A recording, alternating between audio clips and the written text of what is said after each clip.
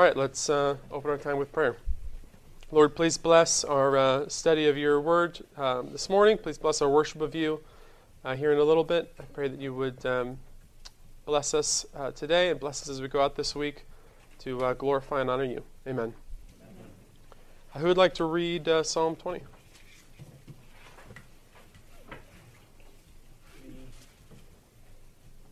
Oh, Jonathan, yeah, go ahead. To the choir master, a psalm of David. May the Lord answer you in the day of trouble. May the name of the God of Jacob protect you. May he send you help from the sanctuary and give you support from Zion.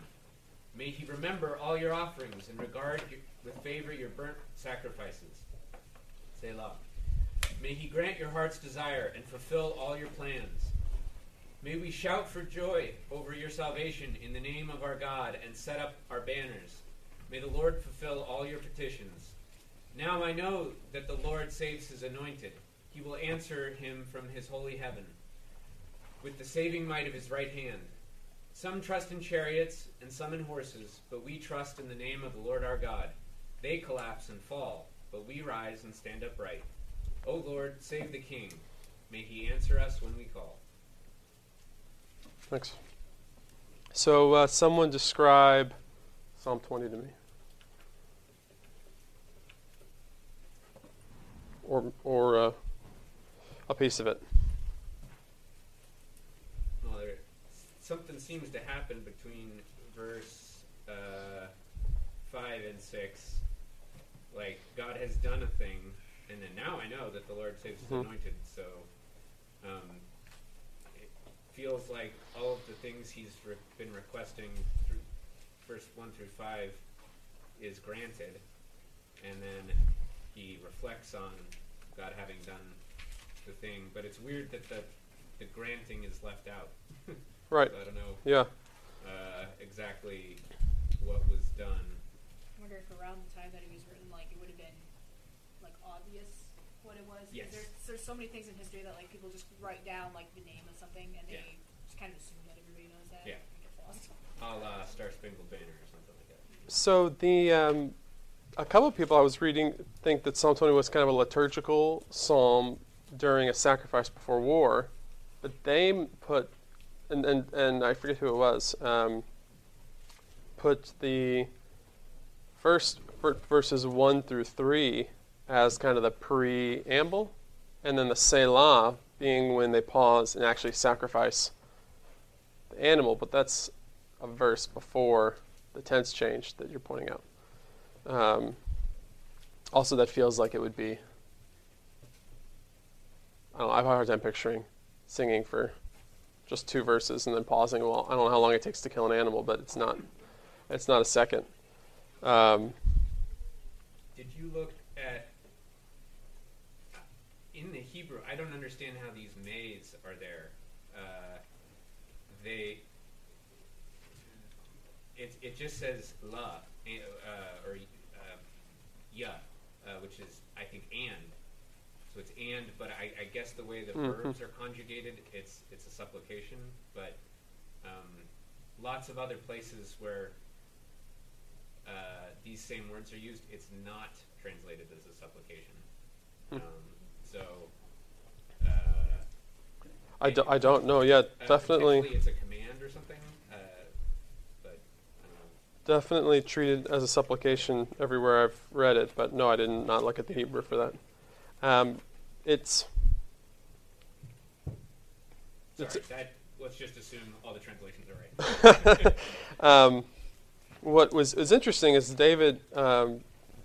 Interesting to me that David is writing the psalm for the people to sing to him. Right? Yeah. So are you saying that you take verse 9, may he answer us when we call, being may the king answer us? Well, that's what my Bible says. Just may the king answer us when we call. It's like the psalm is like David speaking to the children of Israel? I think it's the other way around. I think the children of Israel are singing this about David, but he wrote it for them to sing about him. I write important love songs to sing to my Very flattering. So you picture, yeah, go ahead, Sam. Yeah, man. Yeah. So I have the New King James here. It ends, "Save, Lord, may the King answer us when we call." Yeah. What It did is explicitly saying it's the king.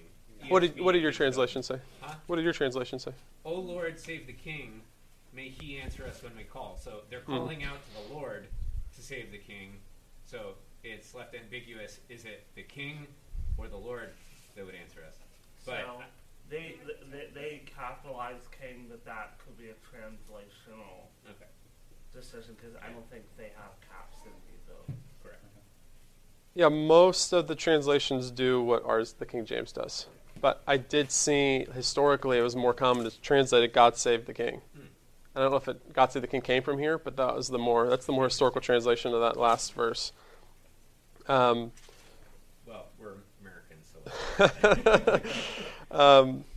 Yeah, so David's written this, but the people are singing it to David in anticipation of a battle. May the Lord answer you in the day of trouble. May the name of the God of Jacob defend you.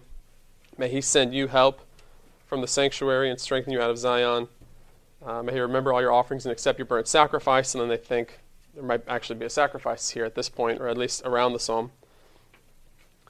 And then may he grant you according to your heart's desire and fulfill your purpose. It changes a little bit there where it says in verse 5, we will rejoice in your salvation. It becomes plural, first person. And in the name of our God we will set up our banners. May the Lord fulfill all your petitions, then it goes back. Doug Wilson lays the psalm out into a whole call and response. So he has verses 1 through 4 being the people singing, and then he has verse 5 being the king responding back. Not really responding together with them because it's plural. We will rejoice in your salvation. In the name of our God we will set up our banners. And then the people answer again, may the Lord fulfill all your petitions. And then the king responding again, now I know that the Lord saves his anointed. He will answer him from his holy heaven with the saving strength of his right hand. And then kind of a chorus at the end with the people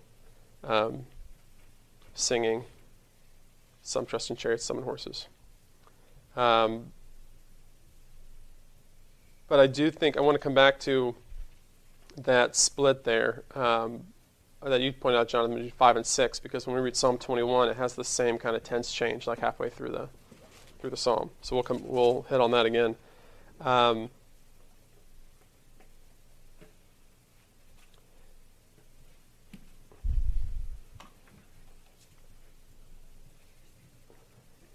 This is categorized as a royal psalm. So it's one of a group of psalms that are written about the king, sort of political psalms, written about the less personal and more about the government of Israel. And the question kept coming up, which is how would we pray, how would we employ Psalm 20 in praying for ourselves right now in our nation?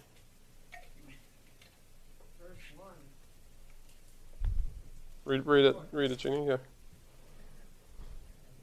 And in my Bible, all those names of the Lord are capital all the way through, which means Yahweh. Well, what is it? Yahweh. Yeah. This is the more.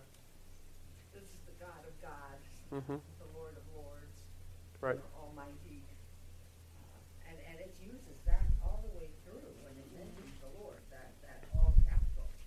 Right. Even up until the 9th verse. Yep. So, And besides, keep going. it seems like they're like many times we feel today saying, hear upon me when I hear, look on me when I call, hear me. Just to add on to what you're saying with the names, what does David say to, like there's sort of an echo in this psalm of what David says to Goliath, which is, I come to you in the name of the Lord of hosts. You come to me with the sword and with the spear and with the javelin, but I come to you in the name of the Lord of hosts. And besides saying Yahweh throughout the psalm, he also says, in the name of God we set up our banners. There's another one. The name of the God of Jacob defends you. So he's calling on God personally with his name, and then there's all this confidence in that name, like he had with Goliath, in the name itself. But yeah, that was a little tangent, though. You're just talking about how we pray this for right now, and you're saying, verse 1, save, Lord, deliver us in the day of trouble. I mean, we don't see any way out. I mean, all around us, our enemies are attacking us. North, south, east, west, who can save but the Lord? So who's when you look at the psalm that way, who's the king that you're praying for? The King Almighty, Yeah. the one and only, the Lord Right. of hosts, the one who stooped to pay our sins and bring us life. Right. And Thou shalt call his name Emmanuel, and the whole list of things that Isaiah calls him. right. And ultimately that's who the psalm's about, right? Is Jesus is the true king that David is writing about prophetically.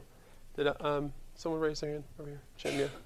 So I'm looking at the LSB, and they got clickable points where you can see the actual definitions of the Oh yeah, okay. Hebrew words, and in chapter 9, they say, "Save, O Yahweh," the actual name of God, and then "May the King," and that's the title of a king, Melcha. They have examples for when they say King of Egypt, Babylon, Persia, King, like it's the same word that they use for that. So It's more of a potentate, that's elected Yeah. by man rather than God Almighty. So, wouldn't that mean that this is saying here that save, O Yahweh, and may whoever rules the nation that we are a part of answer us in the day that we call? So we're singing this to that king so that he recognizes that he is under authority of God and that he answers us when we are being righteous, so that he saves us Right. according to what God has already decreed. Yeah, I like that explanation a lot, and it also helps with trying to think about praying it for our king, our president. It's sort of like calling on someone whose good is our good, even when we feel like they're against us in a lot of ways. Their good is our good, and we're saying, hey, you need the salvation of God. You need to answer us when we call and respond to God, and you're calling from God. I think that there was some discussion on Jonathan's kind of his translation verses, and I think most of them land where it's calling on the king. Although that your explanation, I think, is one of the better explanations of that. I'm with you. I think it's a song of prayer for the king, because the king needs God's help, and he needs God's wisdom to stand in the day of battle and prevail. Mm-hmm. And so he's acting on behalf. The king acts on behalf of the people before God in that case. So that's how I see it: is save the king. Yeah, it's a prayer for to the sovereign, that he would have wisdom from God. Mm-hmm. Yeah. I feel too it's also a good practice for, like you were talking about, prayer for ourselves, because it talks about calling out to God in time of need and to protect us, and then moving into believing that he's going to protect us and be there for us, because you petition what you need from God in times of trouble or even happiness, but then going into praising that He's already done it, basically. Yeah. Which is a good way to end a prayer, because that's, we can ask for things, but we really need to pray for whatever He has for us. So. Right. How would you categorize that? So I wrote, at that division that Jonathan was talking about, from 1 through 5, I wrote petition for that section. I wasn't totally sure what to call 6 through 9, where it's not petition anymore, it's what you're describing. Yeah, What would you call that? Maybe just, in my thoughts, is that you're just praising Him, and He's going to be there for us, and He's going to save us. And so, like it says about, some trust in the chariots and some in the horses, but we have to trust in the Lord our God. So it's basically telling Him in your prayer that we trust You no matter what, and we don't believe in what the world has to offer, but we believe what You have to offer.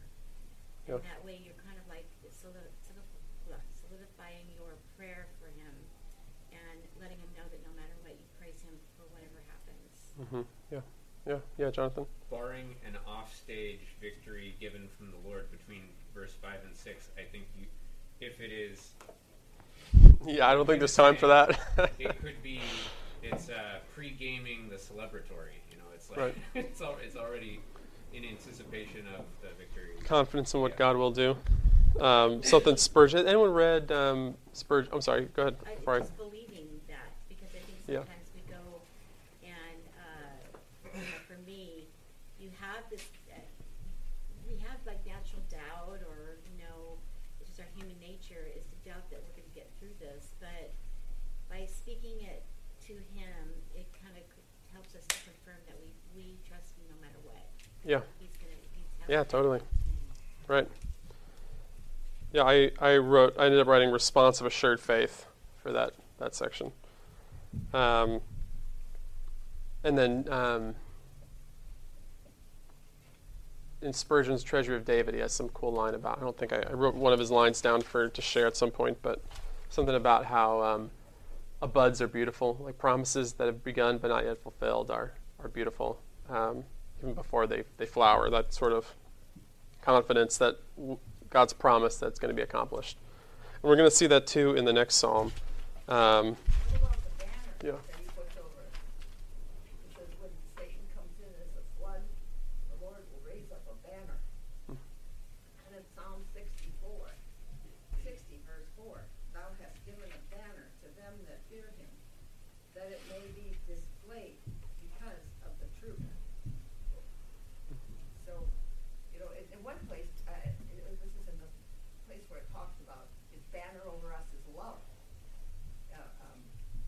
That's in, I think the Psalm, that is the love book. Right. But he raises up the banner. There is a banner, and His banner is truth. You think how we look for truth today. And the only truth resides in our Lord, Yahweh. Only truth. And people are listening. And we get confusion and dismay. Because we don't see the truth. But His banner, according to Psalm 60 and verse 4, is truth. And that's the only thing that they have in the psalm, or their banners they're setting up in the name of the Lord. The most, what they say, some trust in chariots and some in horses. What's the most fearsome weapon of war at that time? It's a chariots and scythes just mowing men down in the battlefield. And Israel's not allowed to store up horses and chariots for the day of battle. So that sounds like truth is just nothing, What's truth, And people argue truth all the time. Oh, there's your truth, there's my truth, there's this truth, and that. There's one truth, Jesus said. I am the way, the truth, the life. No one comes to the Father but by me. Yeah. There's one truth. There's one truth in this nation. One truth. 37, I'm looking at the historical reference to Against you? Sisera, the little guy with all the iron chariot. Are you talking from Judges? Yeah, Judges. I was thinking about that too, because it almost feels like a counterexample. Because it says, and the Lord was with Judah, and he took possession of the hill country, but he could not drive out the inhabitants of the plain because they had chariots of iron. And it's interesting because that starts out, the Lord was with Judah. Judah is unable to do it, but it almost makes it sound like the Lord was unable to help Judah. Because he wasn't in Judah's heart. They Well, weren't in Deborah and Barak, Sisera had all the iron chariots. He was on the high country, and they were down in the valley thinking we were going to get wiped out. But the Lord had it all prepared because as It bogged Sisera down, comes right? down, Yeah. they all get stuck in the mud. Yeah. And then a 10 peg Yeah. wins the day. a woman. A An woman and a honorable 10 peg. That's why I don't sit next to you, Jeannie.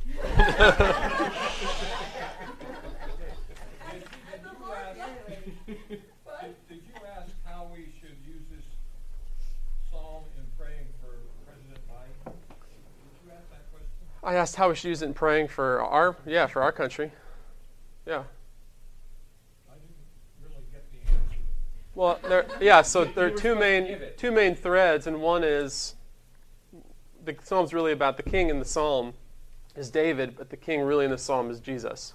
So we're really praying this psalm to our King Jesus for his victory that we know has begun and will be completed, and which is the second part of that verse. And yet we can also pray it for our president as well, the way they're kind of praying it for David. But it takes on a little bit of a different. What Wilson says, to pray this psalm for your country right now would require a lot more psalms of repentance at the same time, because this psalm doesn't quite fit. But Biden's good is the good of our president is he's the one leading our country, and so we do need to be praying for his wisdom, salvation, success in certain ways. And the psalm could be an example for that. Leo Avery. I don't know, nobody's lived that there. 1943. Stood up in the House of Parliament. They were going to back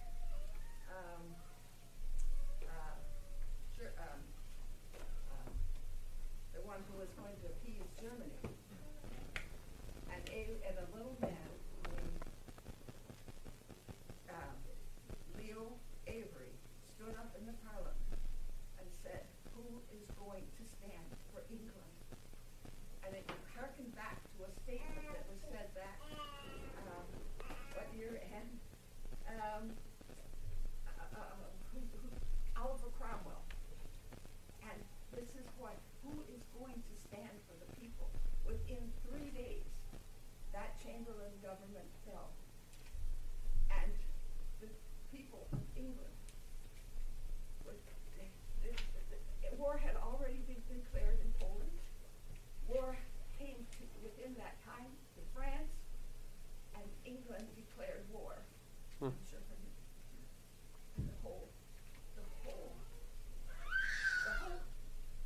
scene changed. Yeah. The whole scene changed.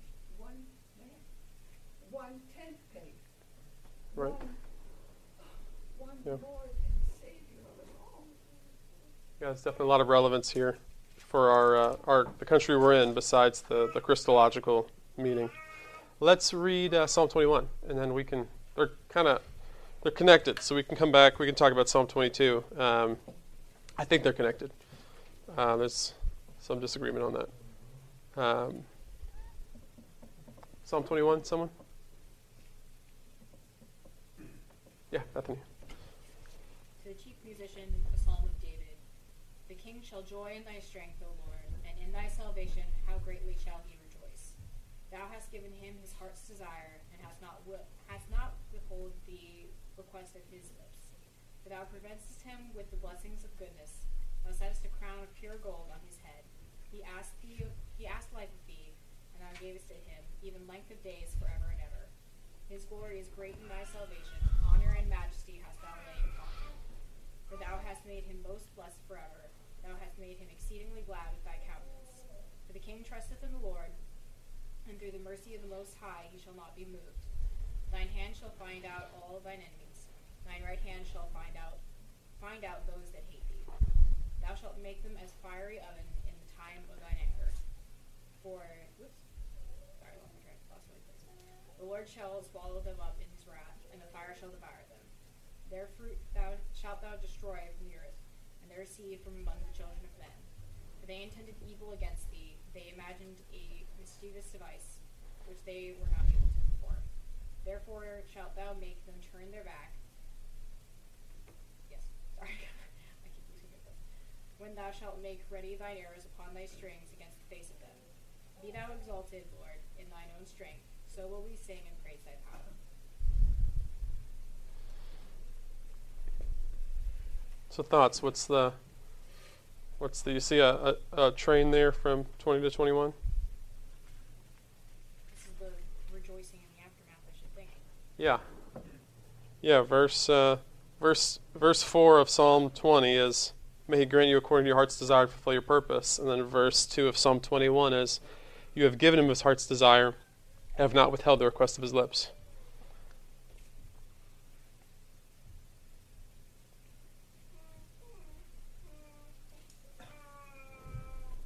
Other thoughts?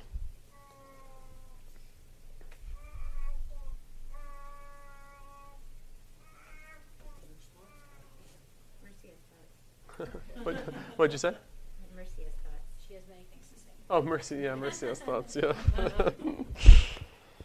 How do the tenses change here, Jonathan? Kind of the same thing you pointed out in the other one. I didn't catch it. It's I guess it did and then will. It goes to future tense in Yeah. 8. yeah. And the first verse was future tense in the King James, but I think in the ESV it's present tense. Yeah. Rejoicing. So then you get 1 through 7 being this response of what got accomplished. And now you have this kind of aftermath of the battle song.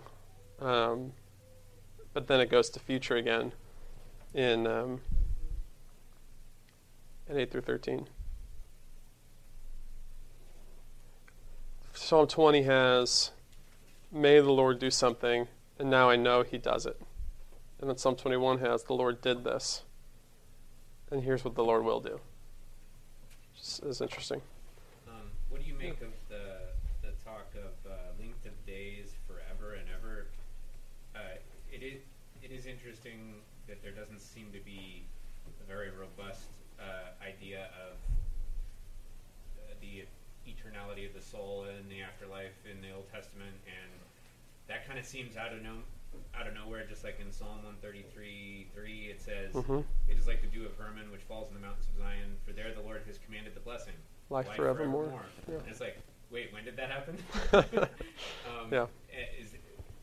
Are both of those potentially referring to something that David was let in on that he never fully verbalized in Scripture, other than passing references to them in the Psalms? No, I think it is verbalized. 2 Samuel 7, Okay. I think 16. 2 Samuel 7. The whole chapter really, but I think 16 kind of hits on the key part there. And your house and your kingdom shall be made sure forever before me. But that so clearly is his offspring. Right. And that's how that's interpreted, it seems, by everyone is But he's saying life forevermore. yeah. Very different thing. Yeah. Well, and in some way we know it's about Jesus, Yeah. who he is the one who lives through death forevermore. But Joseph Alexander, that's Dan's big Psalm guy. He's like, no, Psalm 21 is not a response to Psalm 20. It's strictly about God's promise to David in Samuel. And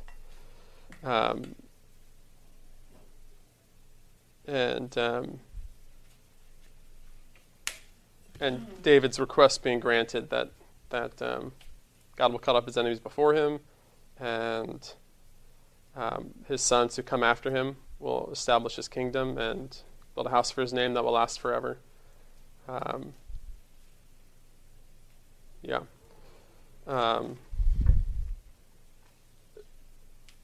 It doesn't need to be one or the other, but I very much like the connection with the with the victory afterwards, and it also connects to something else I want to read before we're done here.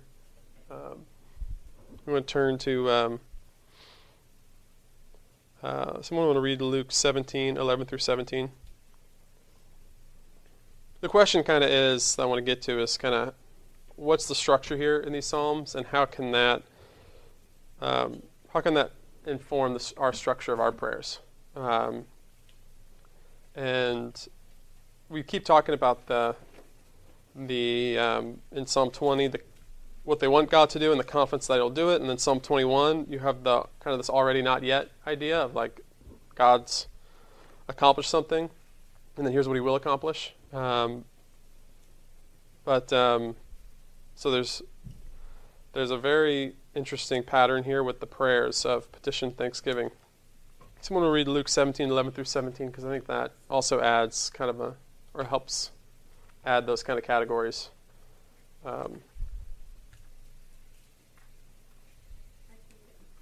Yeah, go ahead. Now it happened as he went to Jerusalem that he passed through the midst of Samaria and Galilee. Then as he entered a certain village, there met him 10 men who were lepers, who stood afar off. And they lifted up their voices and said, "Jesus, Master, have mercy on us."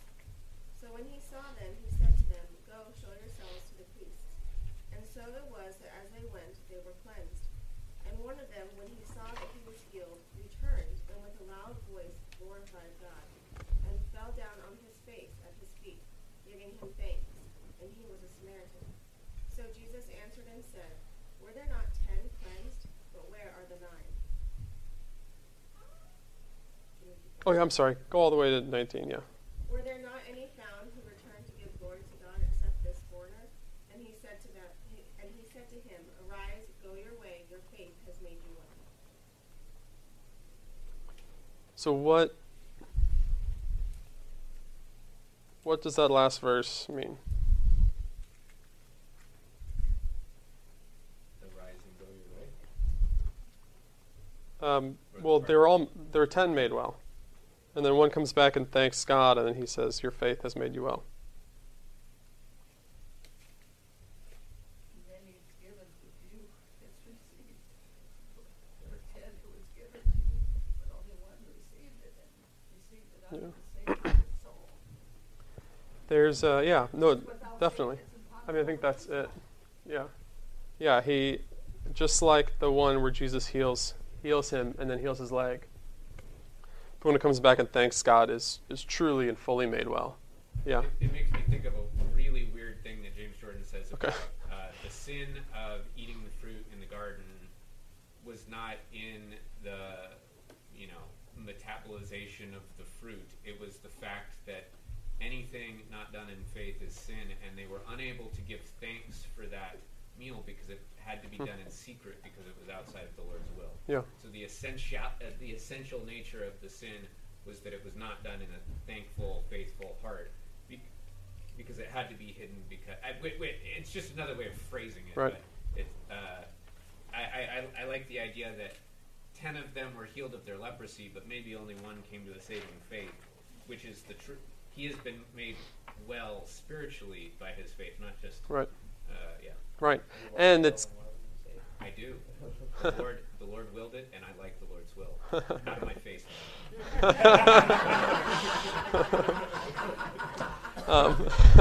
it's also key that he's a foreigner here.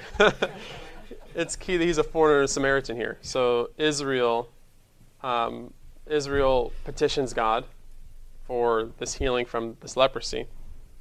It's granted, and then they go away to their priests, and that's the end of their story. It's the Samaritan who's despised in Israel who actually goes and seeks the one who healed him and thanks him. And he's the one who truly becomes the people of God. So the whole picture is the people of God petition God, and they trust that it's going to be granted, and God grants it, and then they seek the one who's granting their petition. They seek, and he seeks Jesus. We seek the face of that. We see that in Psalm 20 and 21. Right here we're seeing, in Luke, we're seeing the kingdom being ripped away from the Israelites. And But in Psalm 20 and 21, we see that pattern of Israel, the people of God, seek God, and then when God grants it, they seek in thanksgiving the one who granted that. Yeah. Well, I almost feel like in Psalm 21 where it talks about they will be made an oven or they will be put into an oven. In Revelation it says the smoke from its burning will go up forevermore. And I believe it's talking about Jerusalem there. And so it almost feels like the negatives of this are later fulfilled on natural Israel in substitution for, like from the lectionary in Romans, it talks about because of their disobedience, we were allowed in. Right. Yeah. But won't there be a new Jerusalem which will come out of heaven? Yep. Yes, there will. Be set on earth? Yes, and that one will not be on fire forever. No, that one will be his kingdom forever and Amen. ever and ever. Amen. Yeah, they become the enemies of God, and that's the other thing. I mean, we touched on Psalm 21 is they've been given victory and they're thanking God for victory, and then that turns into trust in all the other victories God is going to accomplish against His enemies. And we kind of have that pattern. We have that every week, right? We end with our petitions. So that's the first thing that hits the week is our prayer petitions. And then when we come back the next Sunday, we thank God. And we respond for what He's granted us in the previous week, ideally. And then we thank Him.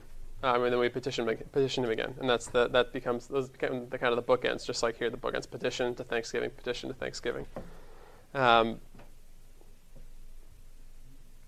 Yeah, I think that is... What about our prayers for Joe Biden? well, that's... And when I think back when this country faced the worst armies in the world, England, the people petitioned from all places, and they said only a third of the people at that time perhaps were the patriots. Only a third. A third of them said, let's stay with England, that's safe. A third of them were traitors. They said, kill off these people. In fact, George Washington faced it himself in church. And he did not take communion because they considered George Washington a rebel, a revolter. And yet he was, in his heart, convicted that this was a mission from God. And he stood up to the mission. And he, in all his writings, he writes about the scriptures. His heart was filled with the Word of God. And he had a group of men, and many of them young boys, who followed him with all their hearts unto death, starting at Bunker Hill and the Battle of Boston.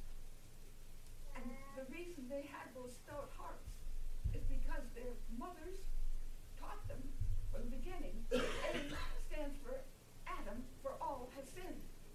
And B, and on, and all the heroes of the Bible.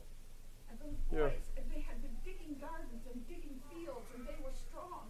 So at this upcoming January 6th, are you going to be the first over the barricade? Is that the... Let me stop with that. Here's a quote from CEP that I think answers kind of, Jeannie, where you started. Well, he says, the only way we can pray this way for our leaders is to see them as this congregation sees its king, namely as a person facing a crisis that it cannot meet in his own strength and wisdom. More to Psalm 20, but let's pray and sing Psalm 21. Lord, I pray that you would bless us, help us to be a faithful people to you, seeking you honestly and in trust, and then not forgetting to seek you and glorify you in thanksgiving as you answer us and in confidence in what you will do. I pray that you would help us to pattern that here in our worship, to pattern that in our lives this week and for our children. And I pray that you would bless our nation and help our leaders to seek you in the challenges they face.